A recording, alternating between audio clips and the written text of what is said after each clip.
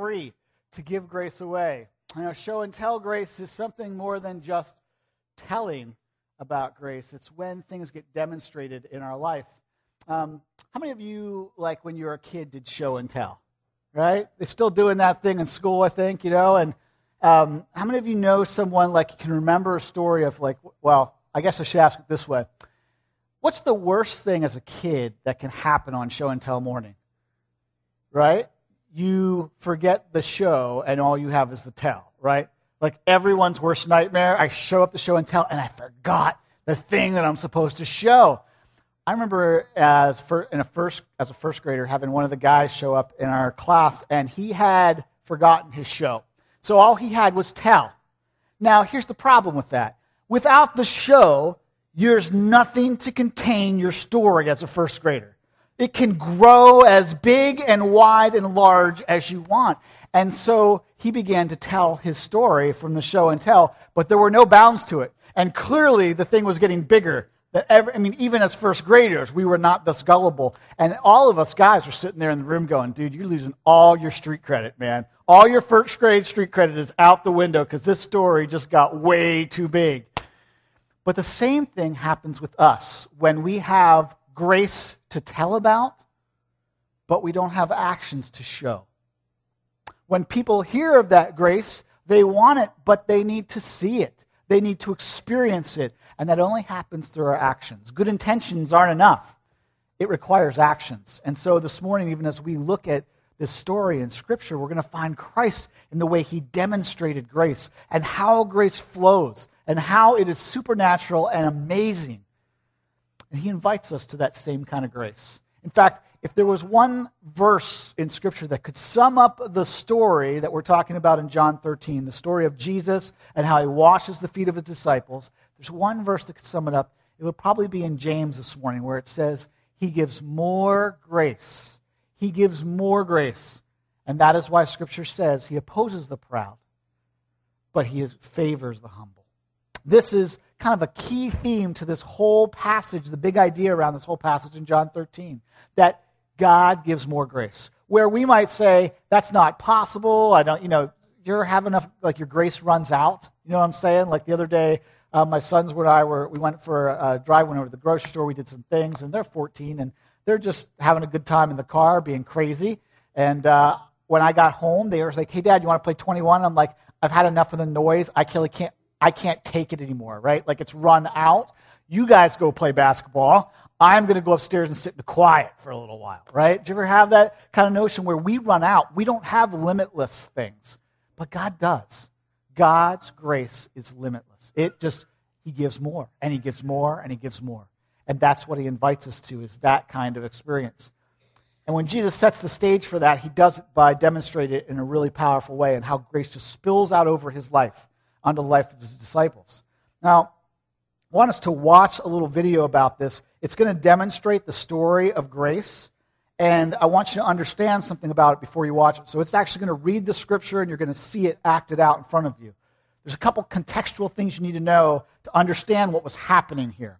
First is that washing feet was a ceremony that happened every time you went to eat. Okay, when you sat down to eat, because of the way you sat around the tables with your legs, your feet are really close. You know what your feet smell like after they've been in sandals in the summer all day walking around, right?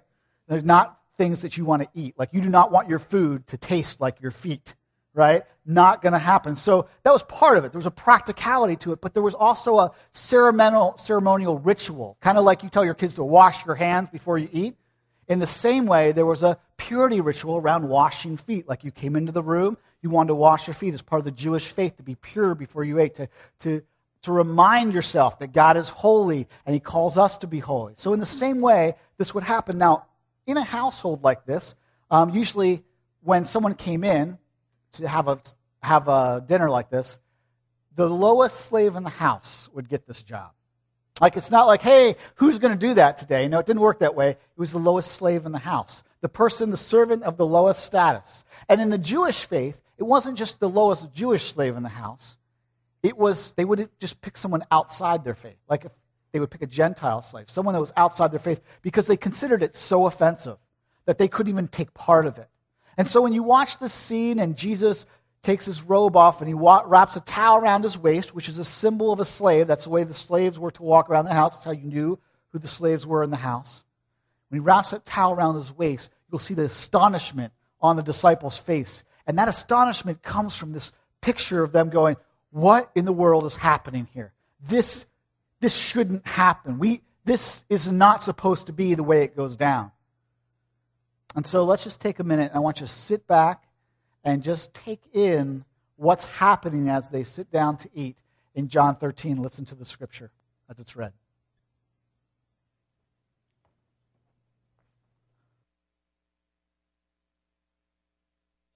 It was now the day before the Passover festival. Jesus knew that the hour had come for him to leave this world and go to the Father. He had always loved those in the world who were his own, and he loved them to the very end. Jesus and his disciples were at supper. The devil had already put into the heart of Judas, the son of Simon Iscariot, the thought of betraying Jesus. Jesus knew that the Father had given him complete power. He knew that he had come from God and was going to God.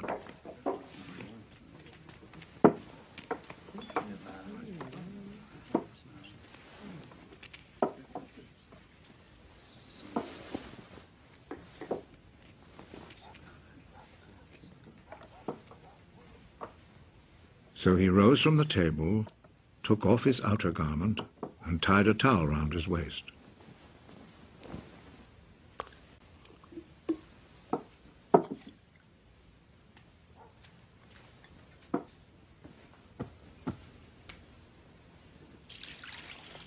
Then he poured some water into a wash basin and began to wash the disciples' feet and dry them with the towel around his waist.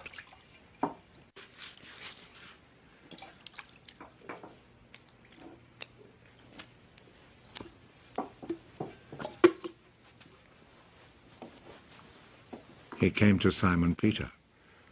Are you going to wash my feet, Lord? You do not understand now what I am doing, but you will understand later. Never, at any time, will you wash my feet. If I do not wash your feet, you will no longer be my disciple. Lord, do not wash only my feet, and wash my hands and head too. Those who have taken a bath are completely clean and do not need to wash themselves, except for their feet. All of you are clean.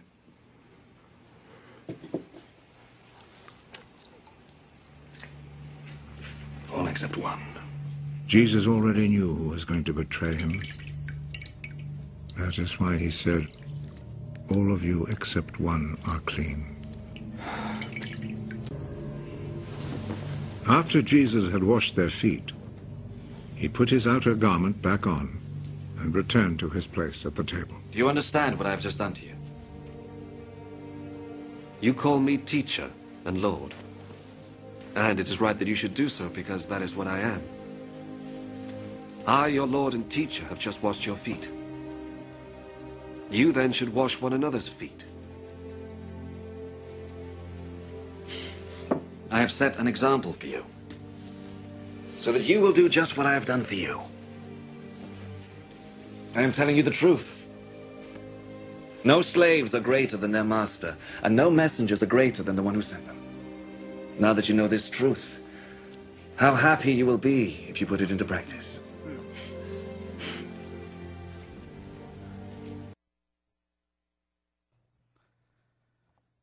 So in this passage, Jesus puts on this incredible display of how grace flows. That there is just this enormous amount of grace that is pouring out of him, and through an incredible heart, a totally different kind of approach than his disciples expect or that we expect. So if you'll get out your outline now, you can follow along as we talk a little bit about How does grace flow? How do we keep that grace from being inhibited and allow it to just flow through us? Grace flows first through my humility. This is a lesson that we learn that Christ is teaching in this passage through his actions, that grace flows through my humility. The Webster definition of humility is to have a modest opinion of one's rank or importance. And I think that's a pretty good start from Webster, of having a modest opinion of one's rank or importance in life. That tells us a little bit about humility. But there's something more to humility than that, something more important that Jesus teaches us about. We're going to give it a little bit more of a definition later on in the sermon. Today, I want to start to look at this passage in which Jesus models it so we can understand how do I allow grace to flow. So let's take a look at John 13, 3-5. It says, Jesus knew that the Father had given him authority over everything, that he had come from God, and that he would return to God. So he got up from the table, he took off his robe, he wrapped a towel around his waist, and he poured water into a basin and began to wash the disciples' feet and wipe them with a towel that he had around him. Jesus took action, and he put himself in the most humble position of the house. And he stooped the feet of every disciple, and he washed their feet. He washed Thomas's feet, who would one day doubt him, doubt that it could really be him, that he would actually rise from the dead. He washed Peter's feet, who would eventually deny him in some of the most crucial moments when loyalty was everything, when it was about following Jesus. In that moment, Peter would deny him, say, I don't know who he is. And he would wash Judas's feet, which he already knew at that point would betray him. And the betrayal had already started. This is the kind of grace that we're talking about. The kind of grace that isn't like limited, isn't like just a little bit of grace. It is truly amazing grace. And this is the grace that Jesus displays for us. And how does he do it? Like, when you walk in this room, it's important to note that the disciples walked in with him, right? And in the corner is this basin and water and towel, because you always have them. The thing is that they had planned this dinner at the last moment, so there were no servants in the house. It was just them. Every one of them walks by the same thing. Every one of them knows that this foot washing needs to take place. But not one of them will do it. Not one of them stops and doesn't. In fact, my guess is they all sat around the table and were looking around like, who is going to do it? Where is the slave that's going to come? And so when Jesus does it, it is like blowing their mind totally. And why is it that none of the disciples can do it in the first place? I mean, what is it that, if you could name an argument that the disciples had on a regular basis, what was it? Who's most important, right? Hey, Jesus, who's bestest? Who are you choosing to be by your side? I mean, so much so that they even called their mom and said, Mom, can you come talk to Jesus? Because he's not giving me an answer, right? And one of their moms got involved in this whole thing. Like, on a regular basis, they are scrutinizing for position and for who's important. And have you ever done that in your life? That place where you're just a little insecure, and so you're trying to set yourself up to look better, to be better, to prove yourself, because you're a little nervous about who you are, about where your identity is, about whether, if I'm not successful at work or at home or in this relationship, then it just shows what I doubt underneath. And Jesus is inviting them to something more when he demonstrates this. And the key to understand this is found in this verse in chapter 13 here in verse 3. It says, Jesus knew that the Father had given him authority over everything, and that he had come from God, and that he was going back to God. Why is it that Jesus could do this when no one else could? In all of his humanity, Jesus could stoop to this level because he knew that he had come from God and that he would return to God. He knew that exactly who he was. He wasn't trying to prove anything anymore. He belonged to God.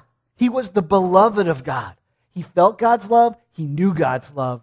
And so he was free. Free to serve, free to give grace to others. Grace could flow uninhibited in his life. It wasn't all stuck inside of him because he received someone. He said, I got to keep this for myself, and I don't know what's going on, and I'm kind of insecure about what other people are going to think. No. He said, just let it flow.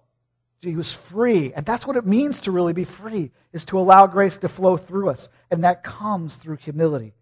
While the disciples were unwilling to concede inferiority to each other, Jesus simply took on the role and showed humility. The power of grace, this is what it does. It firms up who we are. When we receive God's grace, it firms up that place that we are. We know that we belong to God. We know these things that come true when we surrender to Christ. The whole journey to surrender to Christ is really about saying, God, I can't do it. I need you to do it. And so now I know I'm forgiven. I have confidence in it. Scripture says that we can have confidence that we're forgiven, that we are loved, that we are accepted. In fact, it says it throughout Scripture. But we receive totally different messages in our culture all the time, don't you? Don't you get the message of not enough? All the time. You're not pretty enough. You don't have enough money. You're not successful enough. You don't live in a nice enough house. Like, it's never enough. But and somehow in our brains we think, if I just had enough, then I would be somebody. Then I would be important. Then I would be significant. And God says, no, you'll just always be my child. All you have to do is say yes to me, and you'll be my child. You will have all your identity in that, and you will already have enough. In fact, what Scripture says is by Jesus' life, death, and resurrection, our welcoming of Him into our life, we get to bathe ourselves in these truths. First, I am deeply loved. 1 John 4:9 through 11 says it. It says in Romans 5:1, I am fully pleasing to God. It says in Colossians 1:21 and 22 that I am totally acceptable and totally accepted by God. And in Colossians 2:10, it says, I am complete in Christ. I don't need anything else. This is God's message to you. But my bet is that you're a little bit like Peter, a little bit like me, that sometimes it's a struggle to really know your identity in Christ, to live it out, to be free, to live out humility and grace is restricted by this wondering about your identity, about doubting your self-image, about propping or promoting yourself or protecting yourself. And God wants you to be free. And so I would challenge you to the same challenge that someone challenged me to, and that's to soak yourself for 30 days in some scriptures about identity. To just soak in them, to read them every day. And you'll find ones, and if you accept the challenge like I did, I'll find ones that I found, wow, that one's really hard for me. And I was challenged, when you find that one that's really hard, you go stand in front of the mirror and you read it over yourself. You look yourself in the eye when you read it. Because it's important that you understand it here, but it's vital if you're going to follow Christ and be free that you live it here. Because you can never know God's love if you don't know God's love. This is the greatest gift of grace of all, that we actually know it, that we live it, that we experience it, that it transforms us. So I challenge you the same. If you want to do that challenge, want to accept that, then you write identity on your card today. I will send you a list of verses that you can begin to read over yourself for the next 30 days, that you can allow it to transform you. And I warn you, like the first 4 or 5 days that you do it, it feels hokey, it feels a little weird, you feel like it's really going to make any difference. But as you continually do it over 30 days, you begin to see this difference in your life. You begin to feel and experience that God really does want to meet you in it, give you identity. So we get a glimpse of the same kind of struggle that Peter has with Jesus. And it's captured in his conversation. Look at in verses 6 through 9. It says, when Jesus came to Simon Peter, Peter said to him, Lord, are you going to wash my feet? And Jesus replied, you don't understand what I'm doing, but someday you will. No, Peter protested, you will never wash my feet. Now here's the key. Jesus says back to him, Peter, unless I wash you, you won't belong to me. In other words, unless you allow my grace to flow into your life, unless you stop going, I'll fix it myself, Jesus, I'll get all cleaned up myself, unless you recognize that you need me to wash my feet, that you're willing to expose yourself and all of your stench and nakedness and everything else to me, you can't receive my grace. You won't belong to me. You won't firm up your identity in me, because it's only in that dichotomy between feeling the weight of I don't deserve this, I'm so short of it, and knowing that God loves you anyway, it's there that we find our identity all firmed up. It's there that everything changes. Now, I used to have this dog. Her name was Honey. She was a yellow Labrador, and man, I love that dog. She was an awesome dog.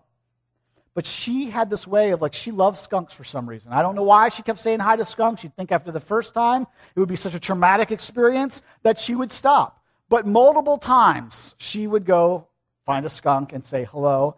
And unfortunately, at least once, I was out of town and my wife had to take care of Honey, and that was pleasant getting that phone call. What am I supposed to do with this dog? Like, and my wife, if you don't know it, like her superpower is smelling. And so, like, what smells a little bit bad to me smells horrible to her. So Honey would get the stench on her of a skunk. If you've ever smelled it, you know what I mean? Like, it is like you walk into a wall of nasty. It is horrible. Here's the thing. When she came back to me, like, she knew she stank. She knew it. But she didn't, like, go run away. She didn't, like, stand outside the house. She was like, let me in. Help me now. And this is what God invites us to. This is what Jesus was inviting the disciples to. Let me wash you.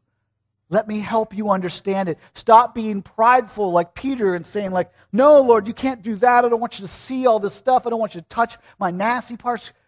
No, Jesus says, I have to if you want to belong to me. If you want to really know what it means to belong in my family, I have to. It's required.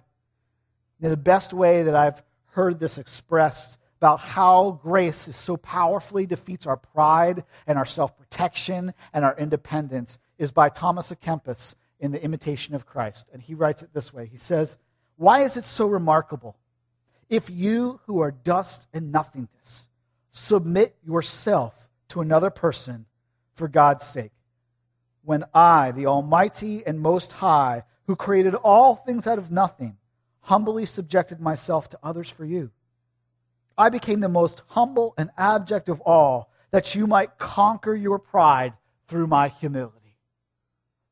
God's greatest gift to us comes through grace, that we might conquer our pride through his humility. He became most abject. The God that created the universe came as an infant, lived among us, died on a cross, willingly subjected himself to the authorities of the earth, allowed them to crucify him that we might live, that we might conquer our pride and finally be set free from our doubts and our insecurities and all the things that hold grace back.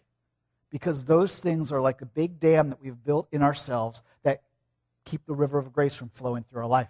So humility is crucial. If we learn how to be humble, and humble in a way that allows grace to flow, changes everything.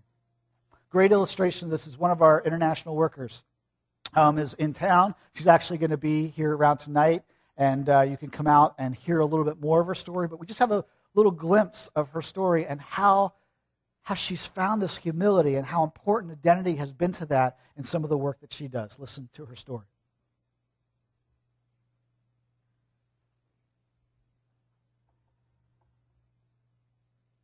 Been serving overseas for several years, and so for any of us who haven't had the chance to meet you yet, why don't you tell us a little bit about who you are, where you've been serving, and what you've been doing these last few years. Okay, I have missed you guys. I've been serving overseas for almost 4 years, not quite, and have been in full-time language school learning a brand new language, and that's going well, slowly but coming along, and riding my bike a lot. And learning a lot about this new culture. Also have been working alongside some local Christ followers of the country where I serve in extending compassion to some women who are really pretty deeply hurting in the community there. So we have really been thinking of you a lot over these last few years and are so glad to have you home. I'm not sure where your home really is now, but we're so glad to have you here right now with us. And you have kind of dropped right into a really neat series that we've been doing on grace. And I know that you've been learning a lot about grace too. And so would you just share with us a little bit about what he has been teaching you about grace, what you've been learning? I feel like I've been learning much about grace, particularly over the course of this past year. So most of what I've been learning is related to identity, and I think that I've known since I originally believed that I'm saved by grace, but somewhere along the line fell into sensing the need to strive to keep it or maybe God could love me more if I do something, or could he love me less if I do something or don't? And so I think what I'm growing in is really learning to rest in this completely secure identity that I have in Christ, and knowing that he can't love me more and he won't love me less. And when I rest in that, it really frees me up to serve and extend grace to others, because I don't have anything to prove. I'm just completely freed up. So it's been really good growth and continual. Will continue, I hope. Okay, so I know that God's been teaching you a lot about grace, and that he's also been using your whole team. You serve with a whole team of people in your country, and that he's been teaching all of them a lot about this idea of grace. And you guys are seeing and witnessing that in the local Christ followers with whom you serve. So I was hoping you could maybe talk to us a little bit about some of those Christ followers and how you're seeing this idea of grace play out in their lives. It has been really neat to see two of the women, two of the local Christ followers that I work the closest with, really growing in their understanding of grace as well, and to be journeying alongside them in that. And in particular, I think the two of them are also learning a lot about how secure their identity is in Christ, and how they can't earn his love or lose his love, and just really experiencing freedom from resting in that, and are more able to extend that grace to others, particularly to the women who have really been deeply wounded that they are wanting to love on.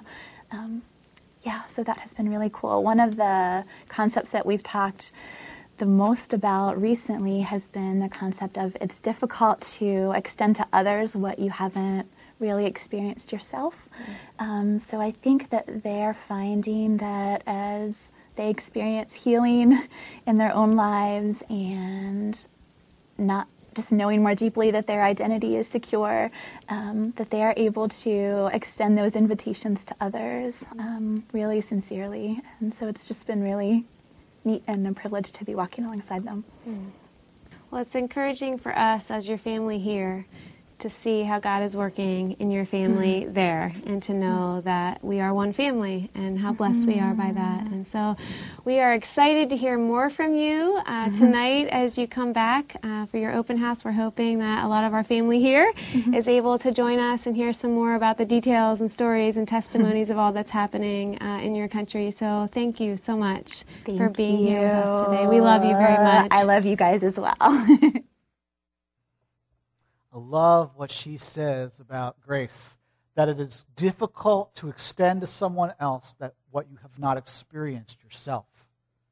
It's true of grace, and it's even true of the level of grace. Like, the level of grace that we allow ourselves to experience has a lot to do with the level of grace that we give to others, that we allow them to experience. And that word that she uses, striving, like we all get caught in striving as if grace is something to be strived for.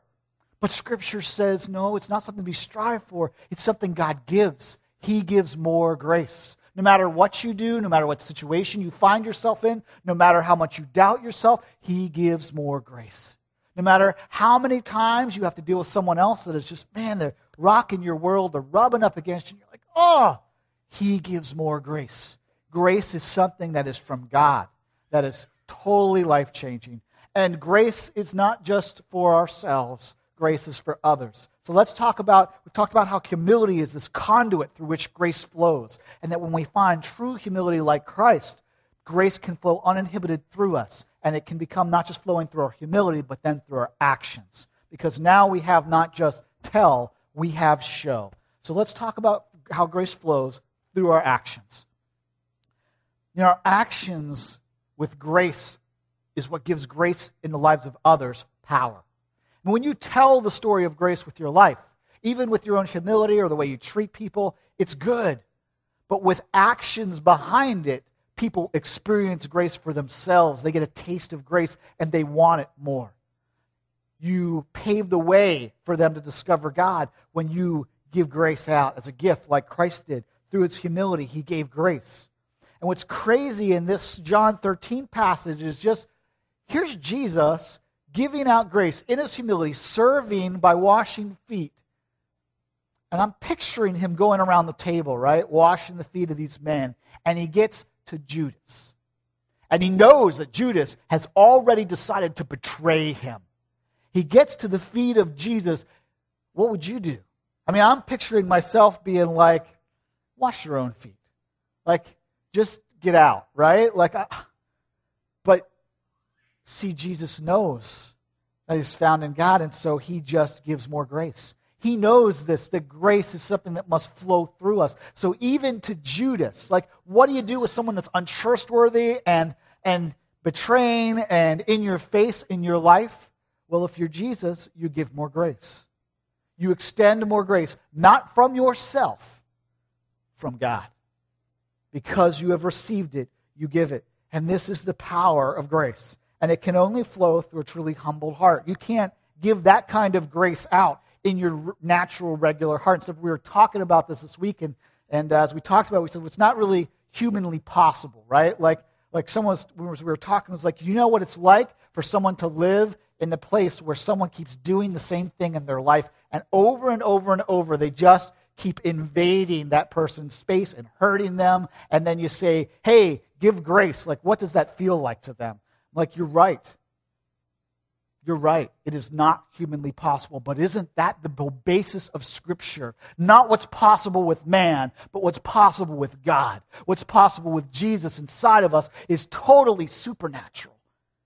And so your heart is the place that grace comes from, and your heart has to be connected to the supernatural. You have to receive grace in a way that you've never received it before. You have to be able to receive grace almost in this way that I long for. And I've not achieved it yet, but I long to have it. It's this Galatians 2:20 notion of I have been crucified with Christ, and it is no longer I who live, but Christ who lives in me. For a long time I struggled, like, what does it mean to be crucified with Christ? What in the world does that actually mean, that Christ might be formed in me and live in me? Because that's what I want. And I believe that it means this idea of all of my self-protection, my self-doubts, my self-pride, my independence, all of them get annihilated by God's grace. They get annihilated by God's love and his goodness in a way that, like, it strips me of all of that so I can finally be free. Free to love and to give grace even to people who don't deserve it, even to people that are offensive. And part of that is found when I find myself in need of grace. I'm more free to give it. You know, it was it's one of these things that, like, humility is this thing that it's kind of like we get done. You know, when I go for a run, I get done, and there's times in the summer where it's so hot out, I get done, and I'm sweating, my shirt is soaking wet, and I stand there for a second after my run, and I realize how I smell, and I can only not stand the smell of myself, right? Which only then tempts me to go hug my wife and be like, hey, come in here, right? She's like, ew. But the great dichotomy of God, that he invites us in that moment and says, I smell your stench, come here. This week at small group, we were reading through this passage of Ephesians, and we've been practicing scripture meditation together. And so we read through this Ephesians 3:14 through 22, which is this scripture, this prayer that talks about, I pray that you might know the love of Christ, you might know how deep and wide and how long and high it is, that you might be rooted in it, and it might be your foundation, and it might become everything to you, so that you might overflow immeasurably. And in the middle of reading, and after about the third or fourth time, I had one of those like movie flashback moments, you know, the moment when like 17 things come to your head and your heart all at once. And it was the Holy Spirit. And I just, in one moment, he captured my whole week of disappointing moments with other people. Places where I had like just interacted with them without grace. Or even if I hadn't showed grace, my attitude was not graceful. All at once this came to me, and in that moment where I just was like, God, I am so short of your grace. Like, I am so sorry again, like I'm so tired of this attitude, I wish it was gone. And that same moment, here's Christ inviting me. The same moment that I'm saying, God, I'm so sorry, I'm not worthy, he's saying, come here. Like, my whole point, Sean, is not that you punish yourself or try to do it yourself. My point is that you come and that you might be rooted in my love, because it's the only way that grace is going to flow out of your life. This is what God invites us to. Grace to give away even when it's ugly and it's hard and it's difficult.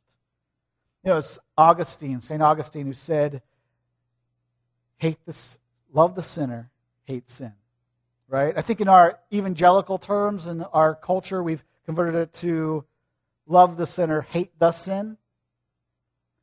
But I found for myself to be a true giver of grace, so that I might always know that I'm receiving grace, I've learned to say it this way: love the sinner, hate my sin. Hate my own sin. Be so aware of my own sin that I go, God, I need your grace so badly. I want to receive it every day so much that it becomes so easy to give it away to others who need it, because I know how much I need it myself. This is Christ's greatest call to us, that we might love others that way. Look at Christ's humble actions in John 13, 14, and 15. He says, and since I, your Lord, your master, and your teacher have washed your feet, you ought to wash others' feet. I have given you an example to follow. Do as I have done. Jesus never leaves us off the hook like, hey, that was a great message. Woohoo! He says, listen, I did this that your pride might be defeated, that you might take action and allow grace to flow through you. And you can do it in your everyday life, no matter how practical it is, with your family, with your friends, with your coworkers, with people at school. There are always opportunities for you to show grace, because they're in relationship. It's never easy, right? I don't know any relationships I have that they're always smooth. They always work out. There's never any tension. Even in the best of relationships, there's times where there's grace that is needed. And in the places in my life where I have worked with people that are like polar opposites of me, man, I need a lot of grace, right? Every day I was standing on that verse like, God, give me more grace, because I ran out again. God asks us to put action to our belief, to what we say we desire. It's this great story in a book called A Community Called Atonement. And it is an incredible demonstration of grace. And I want you to read, I want you to hear it, and I want you to think about and process as you're hearing it, like the places that might even be surprising to you in your own circles of influence, where grace might abound and might flow through your actions and might surprise you. This is written by an ER nurse. It's a true story. It's written by an ER nurse who came into and got surprised by grace. It says this: give us hearts as servants. That was the song they were singing as I left the church service, heading off for my second 12-hour shift in a row. Weekends at the ER can be absolutely brutal. I was physically and emotionally spent when I walked up to the entrance of the hospital. The sound of ambulances and the approaching medical helicopter were telltale signs that I would be literally hitting the ground running. Dawn, can you lock up room 15? Yelled the charge nurse as I crawled up into the nurse's station. When someone asked for a lockdown, it was usually because of something psychiatric or a combative case. The two security guards stood outside the room, biceps flexing like bouncers, anticipating a drunken brawl. My eyes just rolled as I walked past them into the room to set up. The masked medics arrived with a man, strapped and restrained to their cart. The hallway cleared with heads turned away in disgust at the smell surrounding them.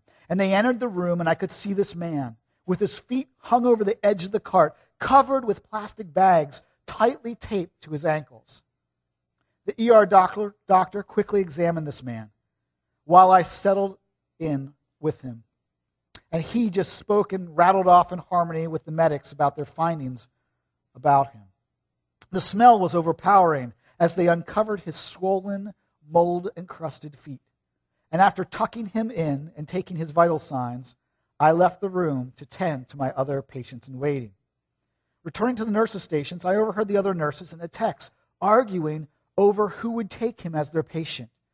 In addition to the usual lab and work and tests, the doctor had ordered a shower complete with the Bentadine foot scrub and an antibiotic ointment and non-adherent wraps. The charge nurse looked in my direction. Dawn, will you please take him? Please. You don't have to do the foot scrub. Just give him a sponge and let him go into the shower and do it himself. I agreed, and I made my way to gather the supplies, and I waited for the security guards to open the hazmat shower. And as I waited with that man, the numbness of my busyness was interrupted by an overwhelming sadness. I watched him, restless and mumbling incoherently to himself through the scruff of his beard and stash. His eyes were hidden behind his ratted, curly, shoulder-length mane. This poor shell of a man had no one to love him.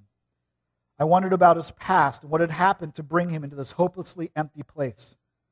No one in the ER that day looked at him. No one wanted to touch him. They wanted to ignore him. They wanted to ignore his broken life. But as much as I tried, I could not. And I found myself drawn to him. The smirking security guards helped me walk him to the shower. And as he entered the shower, I set out shampoo and soaps and towels like it was a 5-star hotel. I felt in my heart that at least for 10 minutes, this forgotten man would be treated like a king. I thought for those 10 minutes, at least for those 10 minutes, he would see the love of Jesus. I set down the foot sponge and decided that I would do the Betadine foot scrub myself as soon as the shower is finished. So I called the stockroom for 2 large basins and a chair. When he finished his shower, I pulled back the curtain and walked him to his throne, filled with warm blankets. And with 2 basins on the floor, I knelt at his feet. My heart broke even as my stomach turned, as I gently picked up his swollen and rotted feet. Most of his nails were black and curled over the top of his toes. The skin was rough and broken and oozing pus. And tears streamed down my face while my gloved hands tenderly sponged the brown soap over his wounded feet. The room was quiet as the once mocking security guards started to help by handing me towels. And as I patted his last foot dry, I looked up for the first time into his eyes, and he looked into mine. For that moment, he was alert, aware, and weeping as he quietly said, "Thank you." At that moment, I was seeing Jesus. He was there all along, right where he said he would be. God's grace shows up when in our humility we simply serve. In our practical, everyday expression, we serve. We accept the challenge to put our grace into action because he always gives more grace. I want to challenge you today to respond to God's call, to Christ's call to do likewise. Do as you've seen me do. If you'll pull out your response card right now, it's a great place for you to write down a prayer, to maybe write identity on here because you know that in your own life there are those places that you would like to do that, but you are just too insecure, too nervous about what's going to happen, and you need to bathe in your identity in Christ and receive his grace so that it can flow from you. Maybe today on your response card there's someone that's come to mind that you say, for that person I need more grace. I've run out. I don't have anything more for them, and I need more grace. And you need to put their name down today, even just their first name, and say, pray for me, pray for this person, this situation. God, give me grace. Can you imagine what it would be like in your job if you were to give grace to that person that is just outright, man, they just make life miserable for everybody, and you were to give them grace? You were to pave a way for them to respond. Could you imagine what it would be like in your home, with your spouse, with your kids, to give grace? Even when you've run out, you give more because God always gives more grace to humbly serve. Imagine what it would be like in your family, maybe in your extended family where someone needs grace. I want to encourage you to consider, what is God asking of you this week? Who does he ask you to give grace to, even though it's totally in your face? And maybe you just need to receive some grace so that you can give it. You need to go back to God and say, God, make me aware how much I need your grace so that I can freely give it to others. I want to pray for you, and then I'm going to give you an opportunity to respond during the next song. And write out a prayer, make a stake in the ground, make a commitment to Jesus this week to allow his grace to flow through you. Let's pray. Lord Jesus, boy, do we need your grace. We don't deserve it. In so many ways, we offend you. We do things our own way. We are independent. We are selfish. We are insecure. We need you. It's not to clean up ourselves, but to come to you as Peter and just say, wash me. Wash all of me if you need to, but Jesus, pour your grace out on me so that I might be a conduit of grace for others.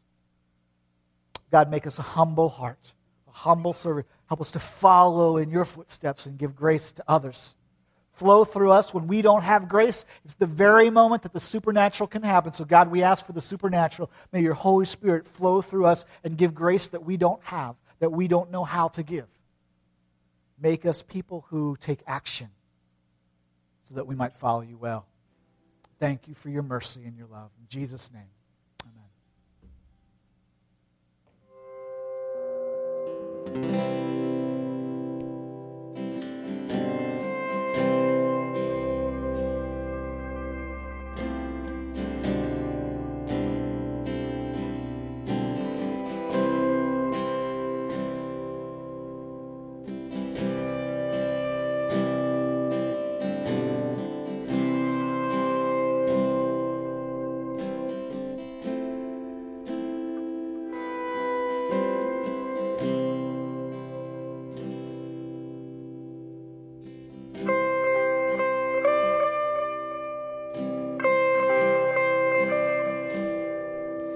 You can continue to fill out your response cards as I sing this song.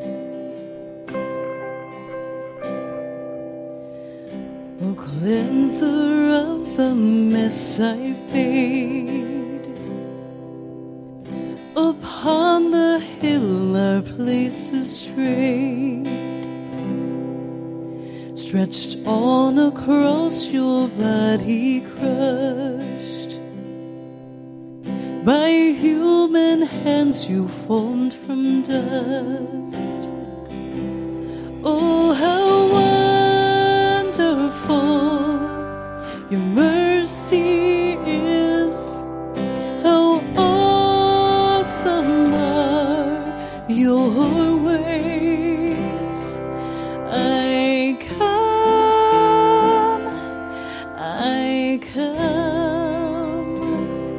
to worship you for all you've done.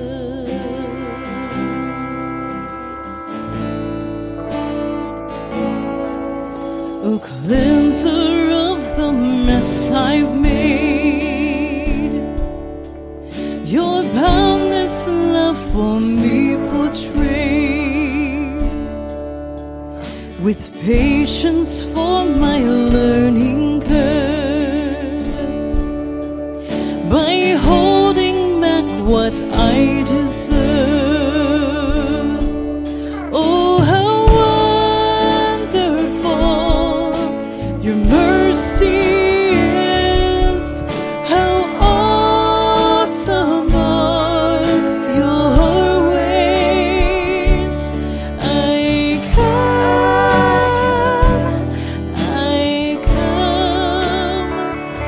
to worship you for all you've done.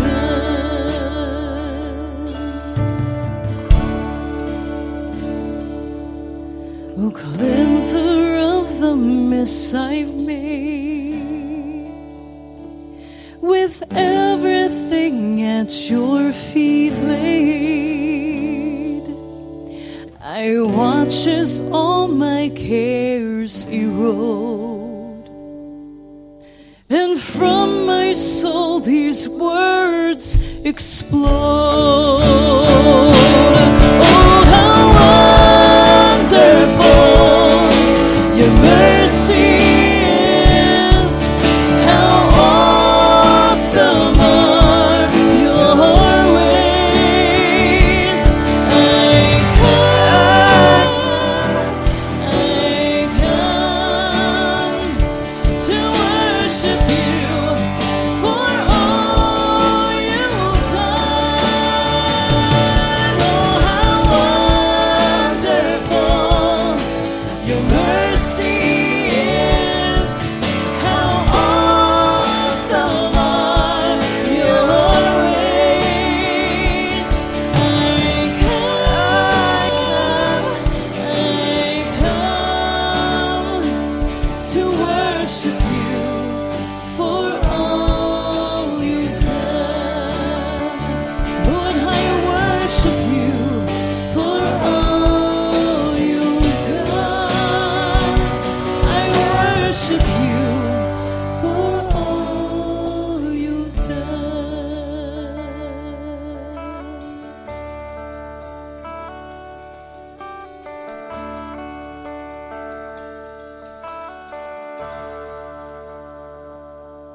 Jesus, you've done so much for us.